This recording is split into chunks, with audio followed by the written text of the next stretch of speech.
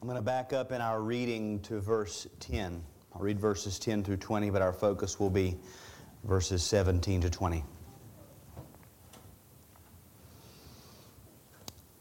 I was in the Spirit on the Lord's day, and I heard behind me a loud voice like a trumpet, saying, "Write what you see in a book, and send it to the 7 churches, to Ephesus, and to Smyrna, and to Pergamum, and to Thyatira, and to Sardis, and to Philadelphia, and to Laodicea."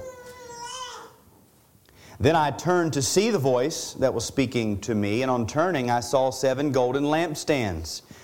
And in the midst of the lampstands, one like a son of man, clothed with a long robe and with a golden sash around his chest. The hairs of his head were white, like white wool, like snow. His eyes were like a flame of fire. His feet were like burnished bronze refined in a furnace, and his voice was like the roar of many waters. In his right hand he held 7 stars, and from his mouth came a sharp 2-edged sword, and his face was like the sun shining in full strength. When I saw him, I fell at his feet as though dead. But he laid his right hand on me, saying, "Fear not, I am the first and the last and the living one.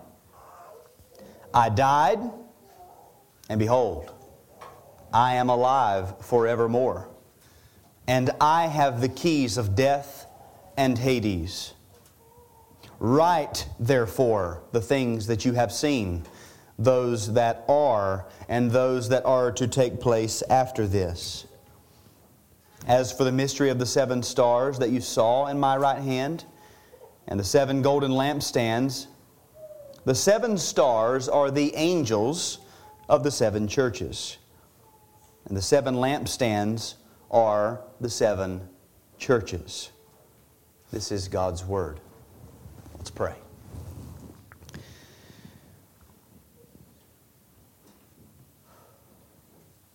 Father, I pray that you would bless the reading of your Word, as we've heard from the Psalm, as we've heard from the book of Numbers, as now we hear from the revelation of Jesus Christ. Lord, we believe that your Word is powerful, and we believe, because you've told us in your Word, we believe that you are pleased to use your Word to the sanctification of your people. And so we ask that you would do that for us during this time. We know that there are many places where we can go astray, and we can take your Word and even twist it to our own destruction. We don't want to be those people. Lord, give us a clear understanding of what is written. Help us to examine our thoughts of you and of your Son. I pray that you would unite our hearts as a church body in our worship, our adoration, our love for the Lord Jesus Christ. Lord, we desire that in all things you would receive the glory and the honor.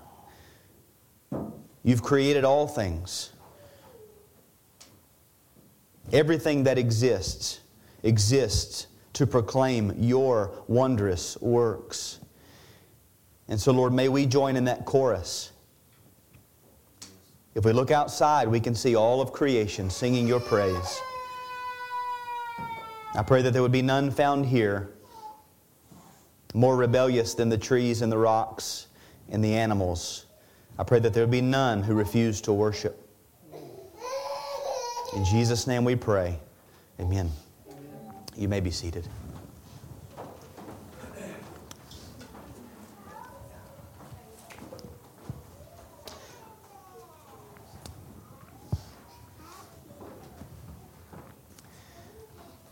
Well, by way of introduction, I want to sort of set before you a truth that underlines the text that we've read, and it's this. If you are a Christian, one of the evidences that you have been born again is that you respond to things differently than those who are not Christians. You respond differently to sin. You respond differently to the Scriptures. You respond differently to your husband or your wife. You respond differently to circumstances in the culture, situations that present themselves in the home or at work. If you are a Christian, you don't respond to those things the way the world responds to those things. As sort of a case study, a text that came to my mind this morning was Ephesians 5, where Paul says, beginning at verse 7, "Therefore do not become partakers or partners with them." That's the sons of disobedience. "For at one time you were darkness, but now you are light in the Lord. Walk as children of light. For the fruit of light is found in all that is good and right and true, and try to discern what is pleasing to the Lord." Now, here's what he's getting at. You used to be like this, but you're not like that anymore. Those people, the sons of disobedience, they're still like that. And they're going to continue to act the way that they act because they're sons of disobedience. But if you're a Christian, you're not a son of disobedience anymore. You're not a son of darkness. You are a child of light. And so you don't act the way they act anymore. Throughout Scripture, darkness is used in this way to sort of describe where we've come from. Spiritual ignorance is described as darkness. Sin is darkness.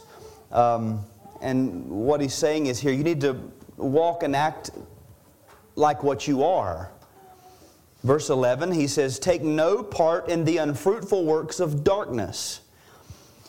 Jesus said, when Judas and the armies came to arrest him, he said, "But this is your hour and the power of darkness." See, this is the way the people of the world act. And it's really startling if you think about it, because we would look at many things that happen in our culture and the way that many unregenerate men act in public, and we are sort of put back at the things that people will do in public. I believe that we could discern from Scripture that behind that, in the darkness, in the cover of what we might call spiritual night, they're even worse than what they show themselves to be.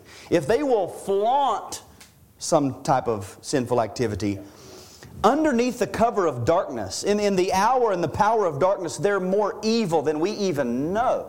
They will even, because the image of God is still in them, even wicked men will hide and cover up the most evil things in their hearts and in their minds. There are some things, as Paul says, it is shameful even to speak of the things that they do in secret. In 1 Corinthians, in the church discipline passage, Paul says not even pagans do the things that are happening. There are some things that even unregenerate men still recognize as shameful, and so they cover them up. This is the idea. An unregenerate person, when it comes to sinful things, maybe not all of them, because they'll flaunt some of them, but there are some things that they'll try to cover up. They try to hide. They don't want anybody to know about it. They don't want to talk about it.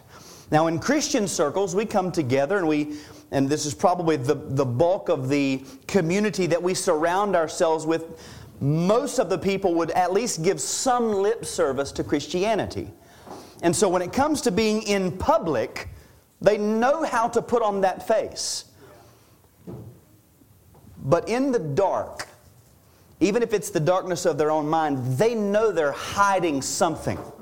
Now, when they get around believers, they don't want to go down that route where that might come to light. Their job here, what they're working at, is to cover this up, to keep it concealed.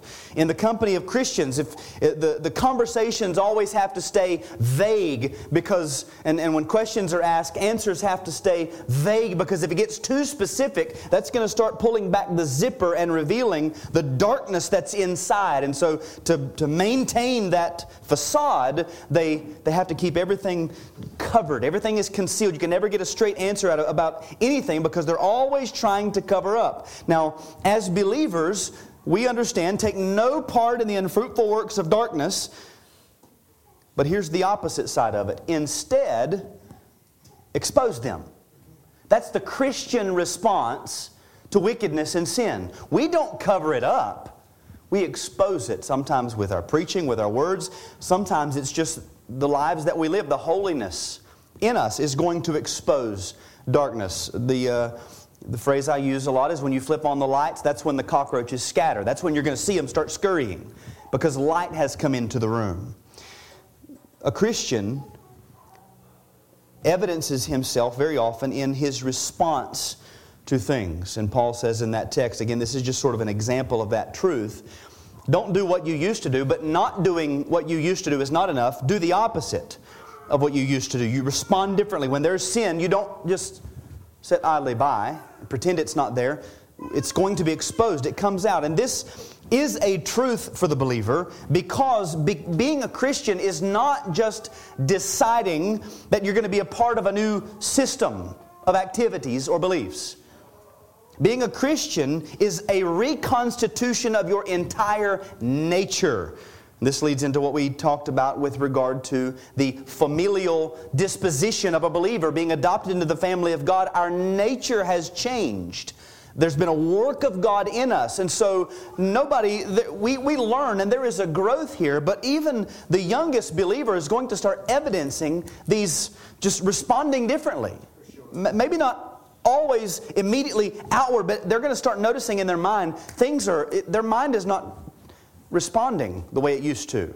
It's not titillated by the things of the world anymore. All of a sudden, there's a sensitivity being developed, and that's going to increase more and more because of this work of God. And our responses to various things, again, the example I gave was that of sin, but even our responses to good things, blessed things, the things of God, tell us a lot about the condition of our hearts. Because a lot of times our responses, especially when they're quick, we don't have the time to calculate them. Now we have the opportunity from the house to church to begin thinking about, okay, how am I going to act? And how am I going to speak? And how am I going to carry myself? And kids, we're going to act a certain way because here we go, and we're getting ourselves ready. But a lot of times in a natural reaction, a quick response, we don't have the time to orchestrate all of that. And very often that response that comes out tells us a lot more about our hearts than those things that we get to calculate and think through. It tells us the condition of our hearts, but even more so beyond that, it helps us to gauge the work of God in our hearts. God's doing something. Like Alex said, when we notice these things, if we just stop and think, wait a second, we're all here on a Sunday morning. You know, we probably thought yesterday about the time change. And that was sort of important to us because we had a schedule to keep today. There are a lot of people that don't care if the time went back yesterday because they didn't have anything to do today. Thinking about things like that, it's not just that we would say, yeah, I guess I'm Christianizing. No, we say, God is doing something in me. I went to sleep last night and woke up still a believer. God's working. It helps us to analyze, engage that work of God in our hearts, but even as believers, we still have this tendency from time to time to respond wrongly. Perhaps if there is a sin in our hearts or in our lives or in someone else, we can respond with laxity or careless indifference. And we'll notice that. Eventually we're going to catch it and we're going to realize that we've responded wrongly. But there's always that tendency there. And that type of response reminds us there is still work to be done. I kind of picture it like God is always shaving off these calluses that sin has created over the years. But when He shaves those calluses off, what that reveals is tenderness and sensitivity underneath. To where the skin beneath the callus is actually more sensitive than the other skin that wasn't even calloused. God is working on us and makes us more and more tender to the ways of God. All of that to prove this point. If you're a Christian, one evidence of being born again is the way you respond to things. Now John, back to the Revelation, John has had a vision of the glorified Lord Jesus. And his response to this vision shows us something of the heart of John, but it goes beyond that. Because remember, this vision that he had was not to teach us what Jesus looks like, it was to teach us what He is like.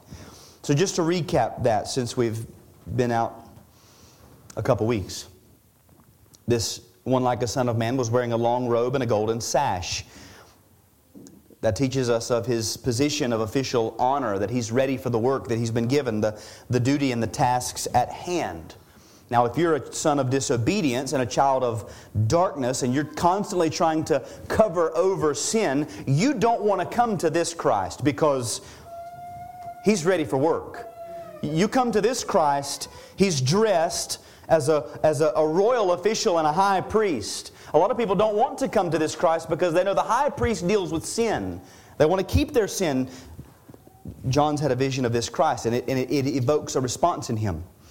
He has hair that's white like wool, like snow, that points us to his eternal wisdom. A lot of people don't want to be in the presence of this Christ.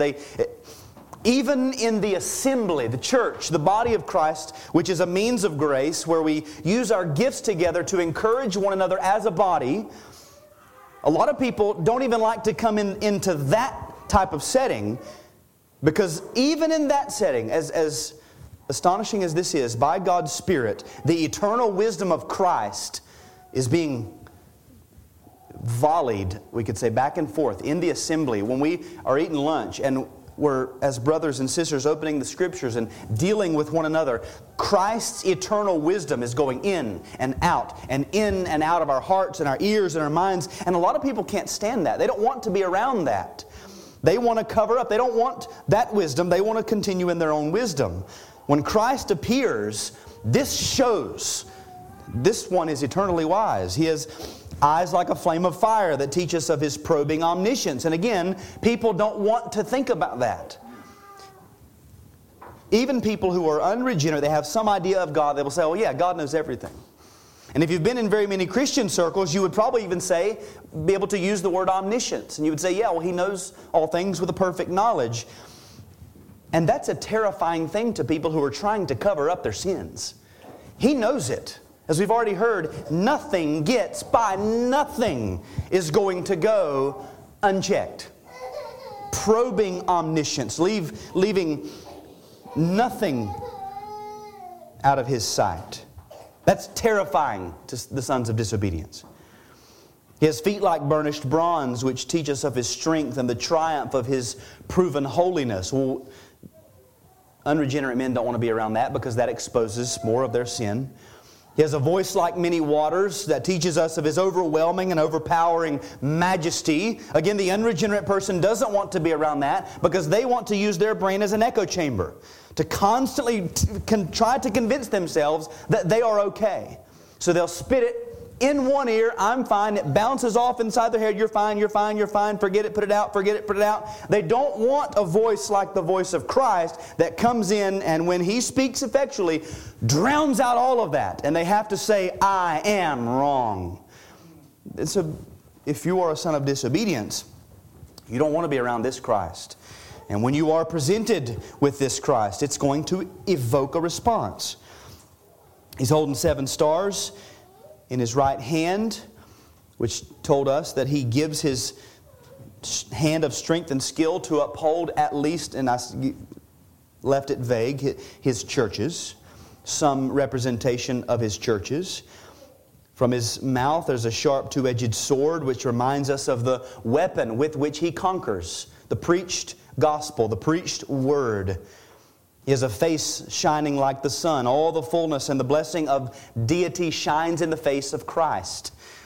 And if you are a son of disobedience, you don't want to be around this Christ. You're going to do everything you can to keep this Christ, his word, his people at an arm's distance. You might even come on Sunday, but everything is like this. Stay back this far. Because as soon as it gets a little bit closer, it starts revealing, pulling back the covers of who you are.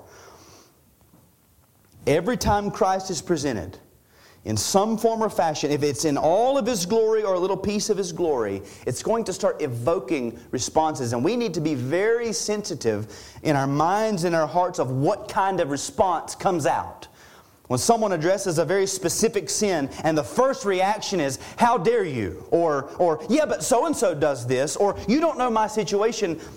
That's telling you a lot more about your heart than you probably want to be, than you probably want to know. So John responds to this vision. And that's what we're going to see in our text. He responds, and the Lord responds to John's response. Now, I've broken it up into 3 headings. Number 1, reaction and reassurance. Number 2, commission and context. And number 3, explanation and confirmation. Beginning at verse 17, reaction and reassurance. This would be verses 17 and 18. Watch how John responds to this vision, and then watch how Christ reassures John. John says, when I saw him. Now, to try to, as much as we can, feel what John felt. Remember the I and the him. The I is John, the beloved apostle who lay on the breast of Jesus, the nearest of the 12. More than likely had spent many years of his life prior to this in the physical presence of Jesus' mother. I imagine that they spent a lot of time discussing the things that Mary had stored up in her heart, had treasured in her heart. Was probably with her when she died, I don't know, but he was close. And the him is the one like a son of man, Jesus, the same Jesus that John knew. Same person, except now glorified and presented in majesty. John says, when I saw him, I fell at his feet as though dead. John is not chummy. He doesn't give him a handshake. He doesn't give him a high five. He doesn't say it's about time, we've been waiting. This reaction is not uncommon. Isaiah pronounced a personal woe upon himself when he saw the pre-incarnate Christ, high and lifted up, the train of his robe filling the temple. Ezekiel fell on his face. Daniel fell on his face. The question is, why would John respond this way? What's happening here to John? In Revelation chapter 19, verse 10, John says this with reference to the angel. Then I fell down at his feet to worship him. But he said to me, you must not do that. In chapter 22, verse 8, he says, I, John, am the one who heard and saw these things. And when I heard and saw them, I fell down to worship at the feet of the angel who showed them to me. He doesn't say that here. He doesn't say I fell down to worship. He says I fell down at his feet as though dead. Now it's very easy to come to this passage as if this were chapter 1, verse 17 of the revelation of John the Apostle. And say, look at John. Notice his response. See how he acted? Application. Act like John. But this is not the revelation of John. This is the revelation of Jesus Christ. So we focus our attention, we try to focus our attention on Christ. It was this revelation of the glorified Christ that evoked this response. And then now look how the glorified Christ responds to John's response. We're looking at Christ, not necessarily John. Christ's actions of reassurance show us that this is not what he desired for John. Notice the text. I fell at his feet as though dead, but logical contrast. He does not affirm John's actions. He does not say, yeah, you better get down and stay down. He does not put his foot on the back of John and say, yes, I am the mighty king, and this is what my subjects do to me. John says, I fell at his feet as though dead, but in contrast to my actions, he laid his right hand on me. Now remember, this is a vision. Jesus is not physically there. This is a vision. The right hand is the hand of strength and of power.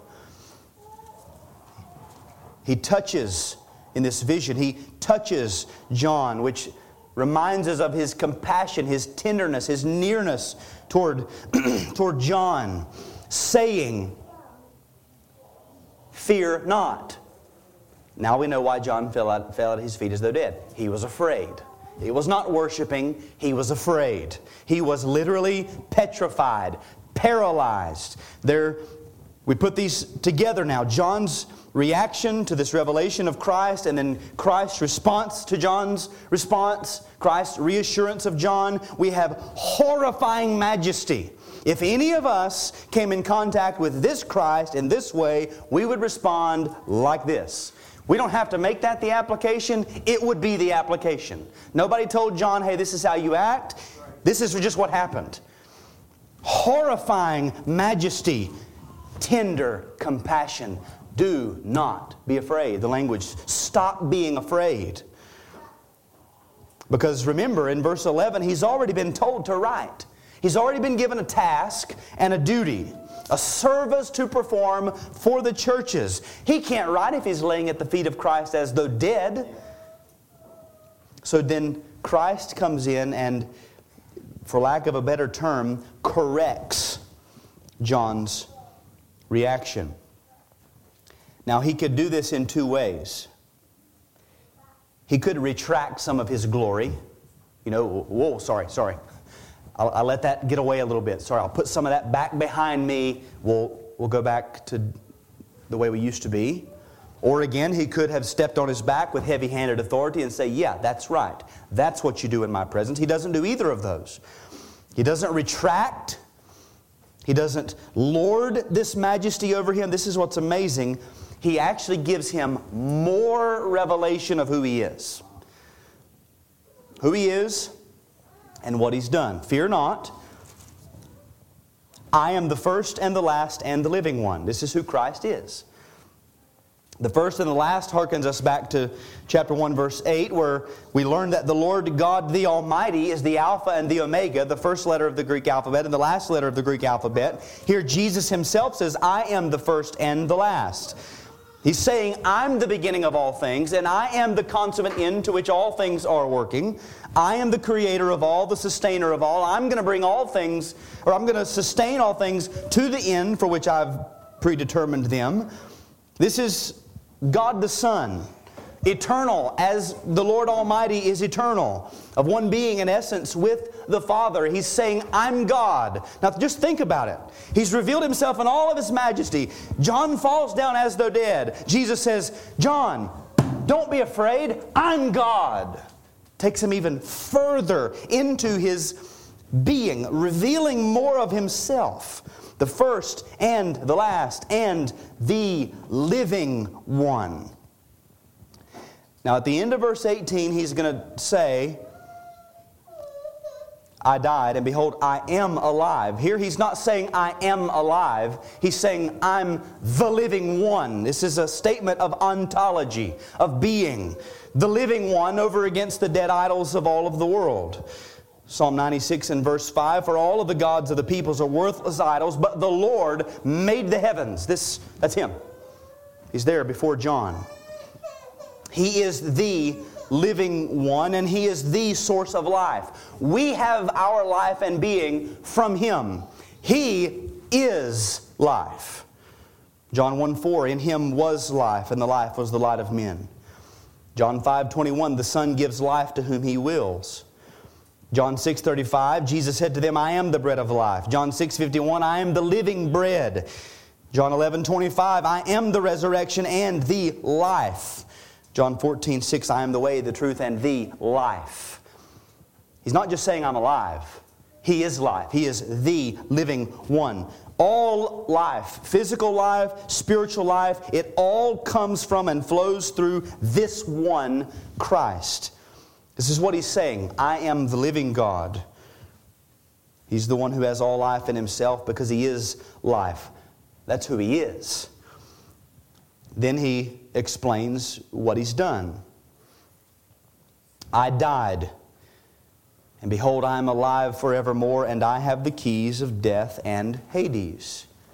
Now when he says I died, well, that doesn't fit with deity.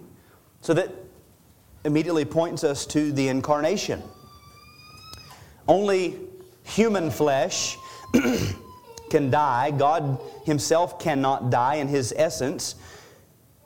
Christ took on flesh, suffered at the hands of men and of God. Remember, John was there when he died.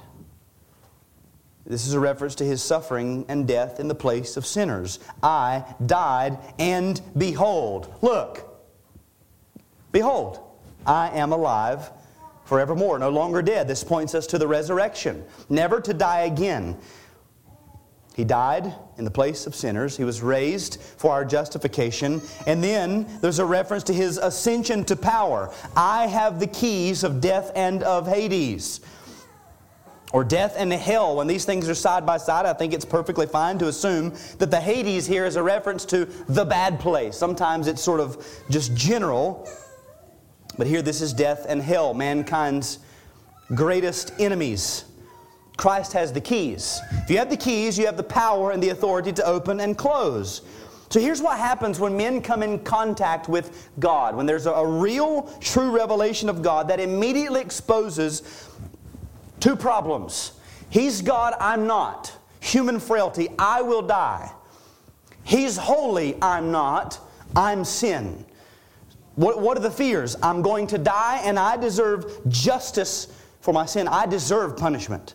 In the presence of this one, I recognize I will die and I deserve punishment. Jesus says, John, don't be afraid. I've beaten death. I've got the keys. Don't be afraid of hell. I came, I died, I rose from the dead. I've defeated that for you as well. You do not have to be afraid. I have the keys of both of these to open and shut them as I please, and I'm on your side, as we heard in the call to worship. So in response to this vision, John is stricken with petrifying fear, but in response to John's response, Christ does not retract. He does not withdraw some of His glory. He reveals Himself more fully in a way that is for John, if that makes sense. In verses 13 to 16, we have what we might call the majestic splendor of the glorified Christ. But then here we have what I'm calling the mediatorial splendor of the glorified Christ. It wasn't that John's understanding of this Christ just went too far. I've seen too much. No, it was that he hadn't gone far enough, or he had not been brought far enough. He didn't need less of Christ. He needed more. He needed to know that this Christ had died, had been raised, had ascended to power, had the keys of death and hell, and that He was there for him. And so we're reminded here in this first section that a true sight of Christ, when met with grace in a true believer, will produce humility. We are commanded in Scripture to humble ourselves. And humility comes when we see more of God in Christ in contrast with ourselves. When a believer has this vision of Christ, or has a true vision of Christ, it's not going to be like John's. Just a little glimpse, a portion of this. And like I said, I wished I could have preached a week on every one of these things in this description of Christ, but just one of them. When a believer gets a glimpse of just one of these things, it's going to produce humility, never laxity, never indifference, never arrogance, never dismissal. Yeah, I've heard that before. No, a believer, when this type of thing is met with grace, it's going to produce humility. Oh, that's who Christ is. Well, I'm not that. And we are humbled in His presence. But we also see here that a true sight of Christ, when met with remaining corruption, can tend toward extreme debasement. There will come a day when we will see the glorified Christ, and when He comes, we will be like Him. We will be glorified in that instant. When He comes in glory, we are glorified in that instant, and we won't respond like this. John is still in his corrupt flesh, and when the revelation of Christ meets that remaining corruption, even in a believer, it can tend towards extreme debasement. Grace will always beget more grace, but corruption is going to beget corruption. And so you have in the believer, who is at once justified and yet a sinner, you have these two things warring inside of them. Well, the presentation of Christ, the revelation of Christ meets both of them, and both of them are going to react differently. And there's going to be a war even in our responses to the revelation of Christ. James Durham, commenting on this passage, he says, our faith, and this is just a broad principle, our faith is ready to degenerate into presumption. We have that tendency. And our humility to fainting and despondency of spirit, and our fear to discouragement, heartlessness, and distrust. Here's the principle he gives. Our corruption is ready to abuse anything. Even the graces that we receive, our corruption is going to try to twist them. And what we do, I'm afraid, is we think that the abuses of corruption are the fruit of grace. We confuse these responses. So we see John's response. John fell at his feet as though dead. I should fall at his feet as though dead. We apply that, we go too far, we walk in despondency, discouragement, heartlessness, and then we'll actually in our minds begin to boast arrogantly, I'm more abased than somebody else. We can't stand to see somebody else who's active and joyful and producing fruit in the Christian life and moving and acting and doing and moving and acting and doing, and all we can do is sit in pitiful despair, having had an understanding of God, but we never go beyond that. We just stop at, oh yeah, and we stop. And so the remedy is not to retreat, oh I've just seen too much. The remedy is not to remain frozen, it's to go further, to press into a more clear understanding of Christ for you. This is the biblical pattern from the very beginning. It was dark. God said, let there be light. The children of Israel were in Egypt in bondage, and then they were brought to freedom. When we are born again, we are transferred from the dominion of darkness into the kingdom of God's Son, the kingdom of light. When we preach the gospel, very often it follows this pattern, law and grace. Cut them and then heal them. There's this back and forth. If we just get the one side, we've not gone far enough. John, when he falls at the feet of Christ as though dead, he got the one side. Christ comes to give him, to move him from step one to step two. And it is, this on my papers in parentheses, I have this phrase, a Christ for us. It is a Christ for us that strengthens us and equips us for the tasks He's given. We can have an understanding of God that does step one, that drops us on our faces, but what are we going to do there? We have to get from there to the next step. And if we're ever to grow to maturity, we have to not only increase in the knowledge of God, but we must know God in Christ for us. We don't just have a God, we have a God in Christ. And we have a Christ for us. Christ, our Savior, mediator, prophet, priest, and king, is God in the flesh. Christ died as a substitute for sinners. He rose again for sinners. He's conquered death, locks up hell on behalf of His people.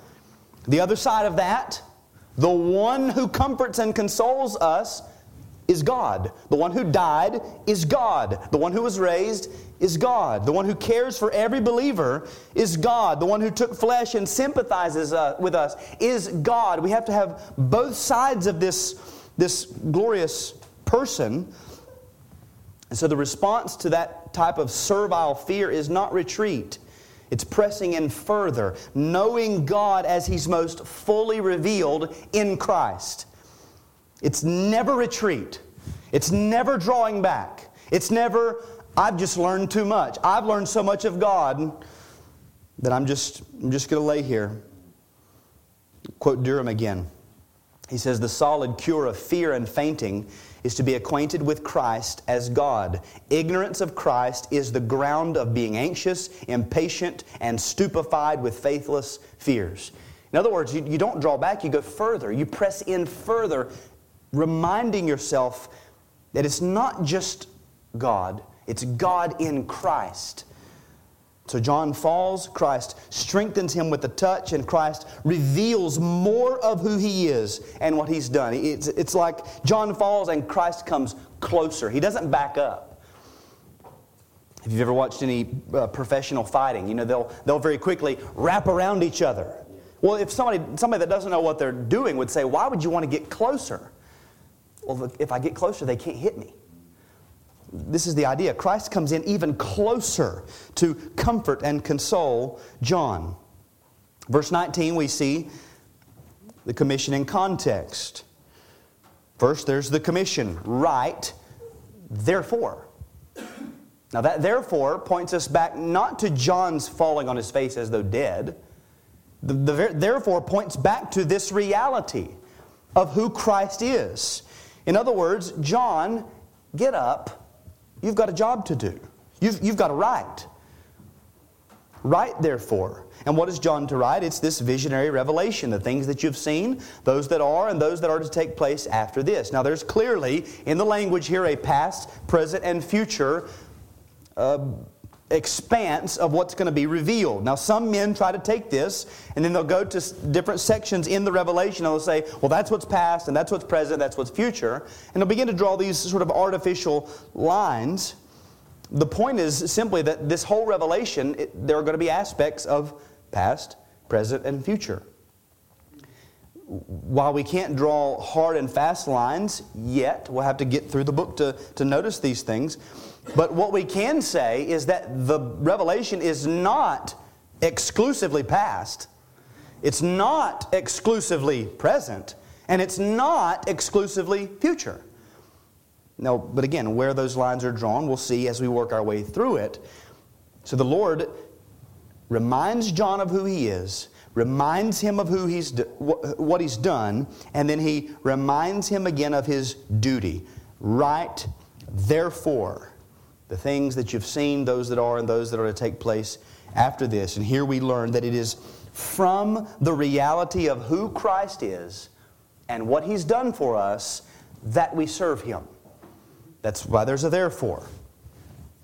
No one is so heavenly minded that they're no earthly good. That's not true. Who's the most heavenly minded person that's ever walked the earth? Christ. He came into the world to save sinners. He is the most earthly good and the most heavenly minded. If your understanding of God in Christ has paralyzed you, it's not that you went too far. Oh, I guess I'm so heavenly minded, I'm just no earthly. No, you didn't go far enough. That's the asceticism that has plagued the church from the very beginning. I got to get up in a monastery because I'm so heavenly minded, I'm no earthly good. You're not gone far enough. If you're paralyzed, you're useless. And Christ didn't leave His body here to be useless. So when it comes to things like evangelism, using your gifts in the body, the specific roles that we have as husband, wife, father, mother, young people, whatever role we play in the church, very often I think we come to an understanding of the things of God. We only go far enough to paralyze us from accomplishing anything.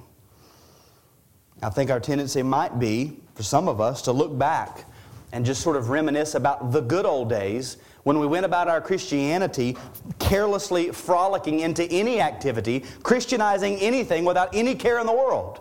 Well, that's not right either. So we got to keep moving. You learn of God. Don't let it paralyze you. Keep going. Pursue a greater knowledge of God as He is in Christ. So here's an example. Does your understanding of God make you afraid to evangelize because you imagine that God is going to stiff-arm you and pour curses on your household because you stumbled through or stuttered through your gospel presentation? Sometimes I think our fear is more so a fear of man. But we might think, well, I just can't get it right. I just can't do it. And so you're afraid. You're paralyzed. What do? You go to Christ. Just think of Him.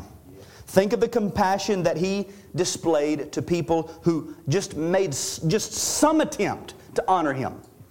We've already heard. He had to walk out of the house with perfume all over his feet and his head. But she honored him. She was doing what she had. With what she did what she could with what she had. He took on flesh. If you're a believer, He took on flesh and bled and died for you. He lives to make intercession for you. He doesn't break bruised reeds. He doesn't quench smoldering flaxes. If Jacob doesn't drive his sheep too hard, Christ is not going to drive His sheep too hard. He doesn't come behind us whipping us. How dare you stutter through your gospel presentation? He is a tender, compassionate shepherd, and He does not desire to have us frozen in fear that we can't do anything. That's not Him. And if that's the picture you have, you've not gone far enough. Again, there is a step 1 and a step 2, and usually the pattern is a revelation of God puts you on your face. And I don't know that there is a time frame. You might be on your face for 2 weeks or 2 months or a year. At some point, He's going to pick you back up and you will be ready for service. I think of Peter. Peter had to be brought very low. But Jesus didn't let him stay there. He asked him 3 times, "Do you love me?" "Yes." "Do you love me?" "Yes." "Do you love me?" And Peter was aggravated that he asked him again. And he says, "Lord, you know that I love you." Right, that's all that matters. As we were talking the other day. You said it was R.C. Sproul, when somebody was wrestling with their salvation, and he'd ask, "Do you love Christ as much as you should or as much as He deserves?" "No, of course not." "Well, do you love Him as much as you ought to love Him?" "Well, of course not." "Well, do you love Him at all?" "Well, yeah." "Okay then. You can't love Him enough to save you.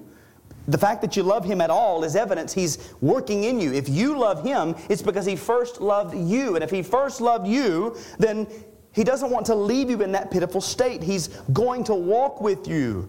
And we've seen in Galatians, Peter was not a perfect man. But Christ wasn't afraid all the way back in the Gospels to say, "Feed my sheep." Do it. Thirdly, verse 20, explanation and confirmation. It was common throughout the earthly ministry of Christ for Him to explain the mysteries and the parables to His disciples. He never let His disciples go in confusion.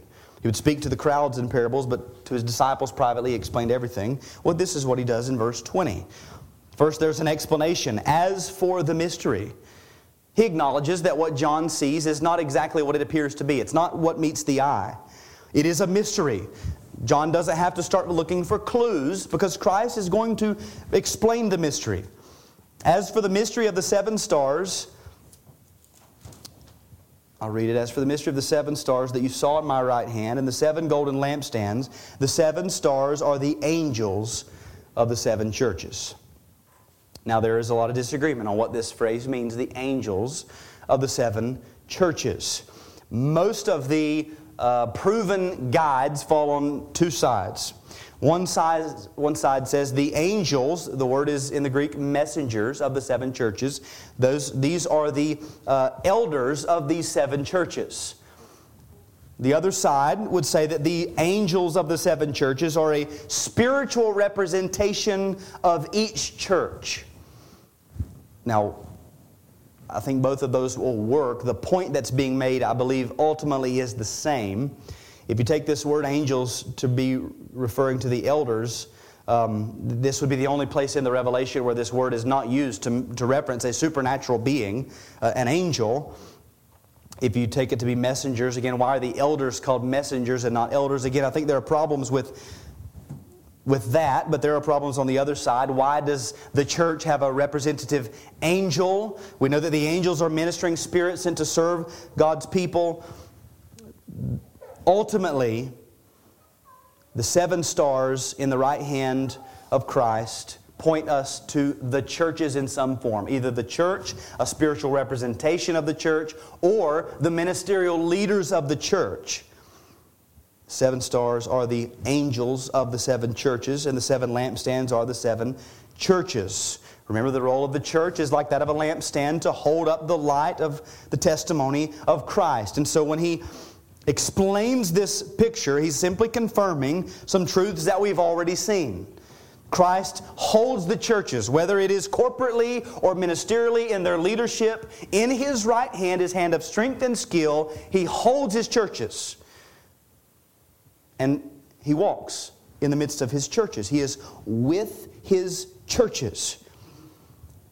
All that God is to us in Christ is for the good of His churches. Whether it's this startling vision of His majesty, the fullness of His deity, or now the completion of His work on our behalf, it's all for our good. As Paul says in Ephesians 1:22, He put all things under His feet, that's authority, and gave Him as head over all things to the church. I always think it's funny when people go to a job interview and somebody says, well, they said I was overqualified. He gave Him as head over all things to the church. Little bitty local church. Head over all things. I'm going to give you to the local churches. And inasmuch as we share in the spiritual unity and ministry of the body of Christ, we can be confident and assured of His continued presence with us and for us. So when the majesty and the holiness of God reveal corruptions in you, do not retreat.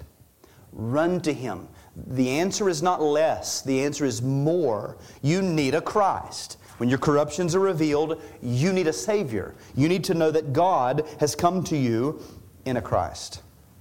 So very quickly, 3 points of application. Number one, as an individual, as families, as a church, we must always be growing in the knowledge of God.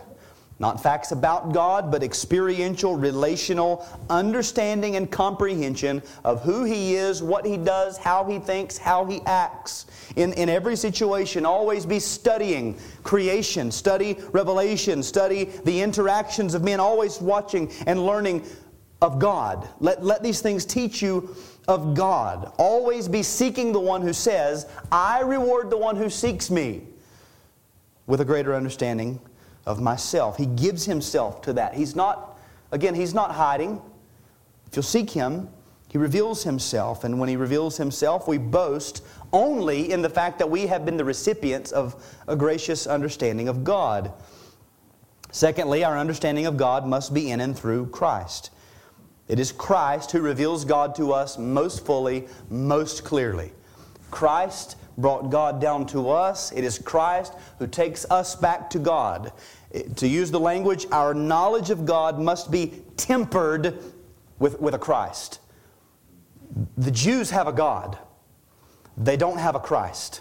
They don't have a God in Christ.